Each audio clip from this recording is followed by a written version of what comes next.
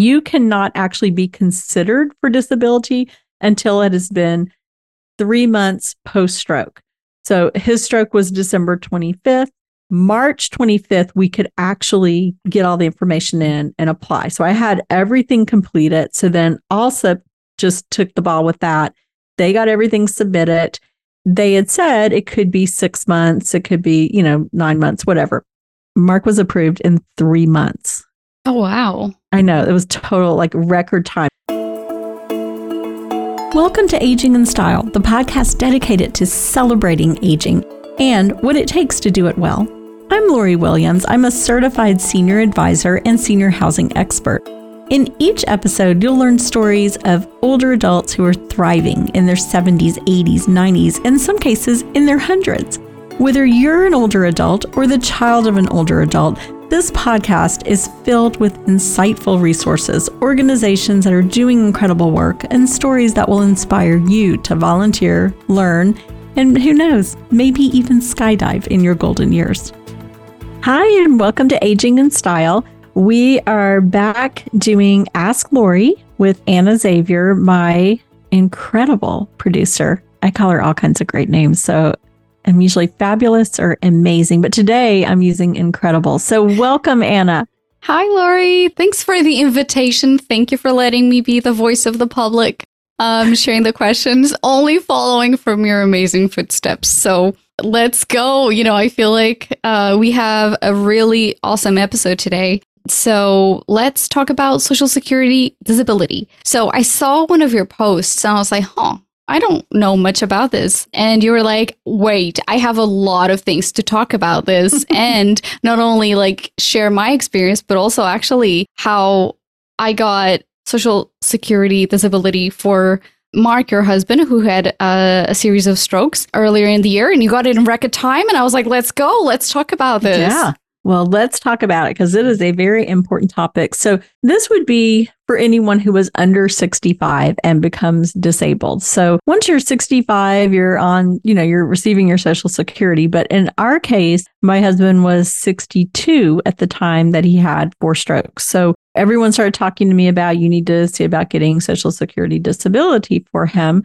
And what I was hearing from most people I talked to were these horror stories of how it took them 2 years to even get it, or they were rejected after 2 years and had to start all over again. And so I remember one evening, maybe a month after all this had happened with Mark, I sat in my kitchen and thought, okay, let me see about going and, starting to apply. And so I started filling out the information and I was like, gosh, this is a lot and it's confusing and I don't want to make a mistake. And so when Mark was moved to rehab, I had a meeting with his case manager and she said, given his age, you really need to look into getting him Social Security disability. And here is a company that we recommend to people because they can do it so quickly. And the company is allsup.com. So it's ALLSUP, and their website is allsup.com.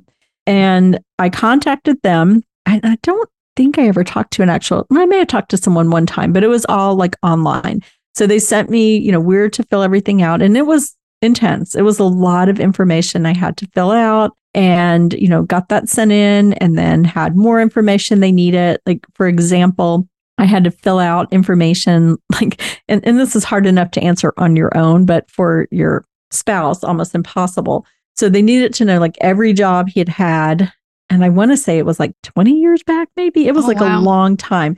Luckily, I remembered I had his resume on my laptop because this was a good thing. So I printed out his resume. So I had it and that way I could go back and write all of his titles and where he worked and the dates and all of that information.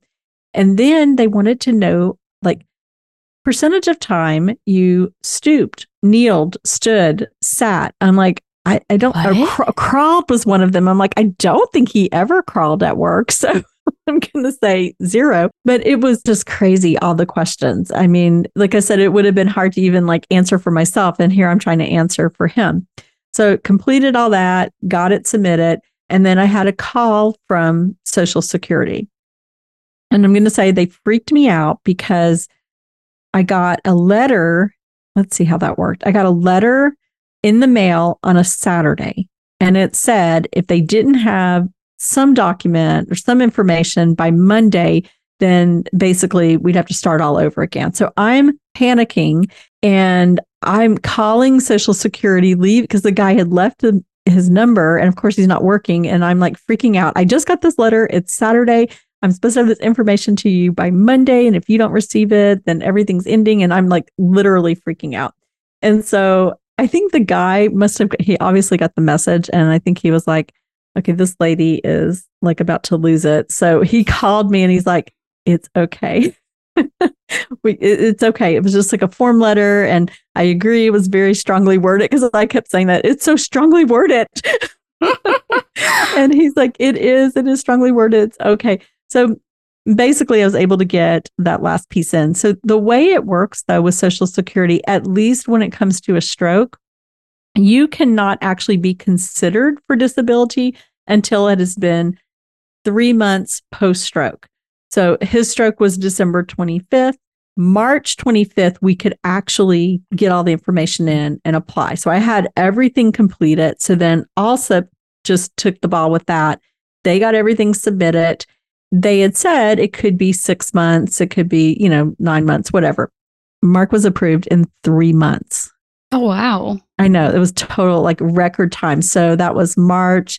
June, we got the letter that he'd been approved. And then we would start receiving his disability in July. And we did. And you just give them your banking information and they automatically deposit it. You do need to withhold for taxes. But I just, I've been telling everyone, if you're trying to get disability, don't try to do it on your own. I did have to pay a little something to them. Normally, it's 1 month of disability, but mine was less because they were able to do it in such record time. So it was just a percentage, which was nice. But I mean, totally worth it because I know people who've hired attorneys, and that's obviously one way to go, but I'm sure it was a lot more expensive than what I did with ALSUP. So again, if you're trying to get disability, don't try and do it on your own.